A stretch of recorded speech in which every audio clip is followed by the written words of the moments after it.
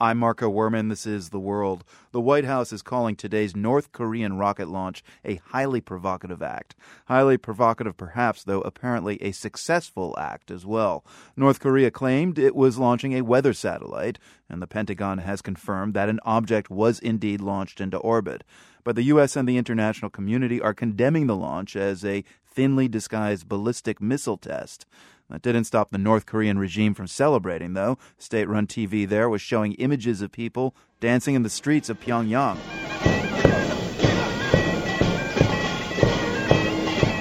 Ambassador Christopher Hill is a veteran of negotiations with North Korea over its nuclear program. He's now dean of the Joseph Corbell School of International Studies at the University of Denver. Ambassador, we often hear reports about North Korea going against the will of the international community. How big a day is this, in your view, for concern over North Korea? Well, I think it's significant. Obviously, when they failed in their missile launch 9 months ago, it meant that this day was going to be inevitable, that they would continue to do it until they got it right. So I think it's a big problem because I think it signifies that the North Koreans are continuing a nuclear weapons program and a delivery system. So I don't think it's the kind of issue that we can kind of poo-poo and say is not important. I mean, clearly they have a ways to go. There's no sign, for example, that they've miniaturized any nuclear weapons design.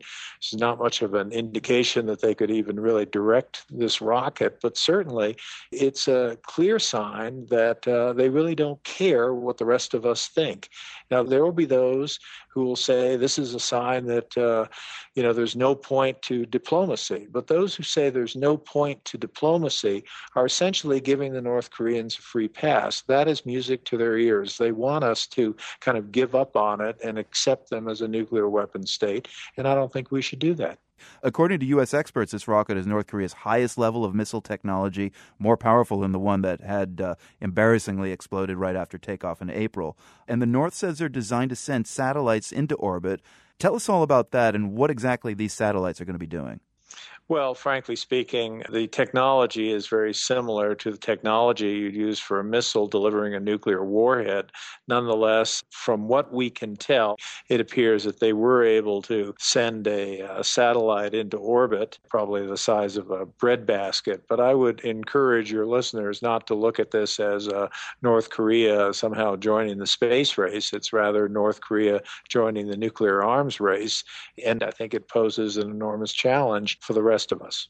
Now, the U.S. and its allies were angered by this launch, mostly seeing it as a provocation. China said it expressed regret, but called on all the sides to avoid stoking the flames. How do you see China playing a calming or moderating or any role in this? Well, first of all, it's very clear the Chinese are not happy with these efforts by the North Koreans. The issue really is, what are the Chinese prepared to do about it? The Chinese are very much focused on their own internal issues.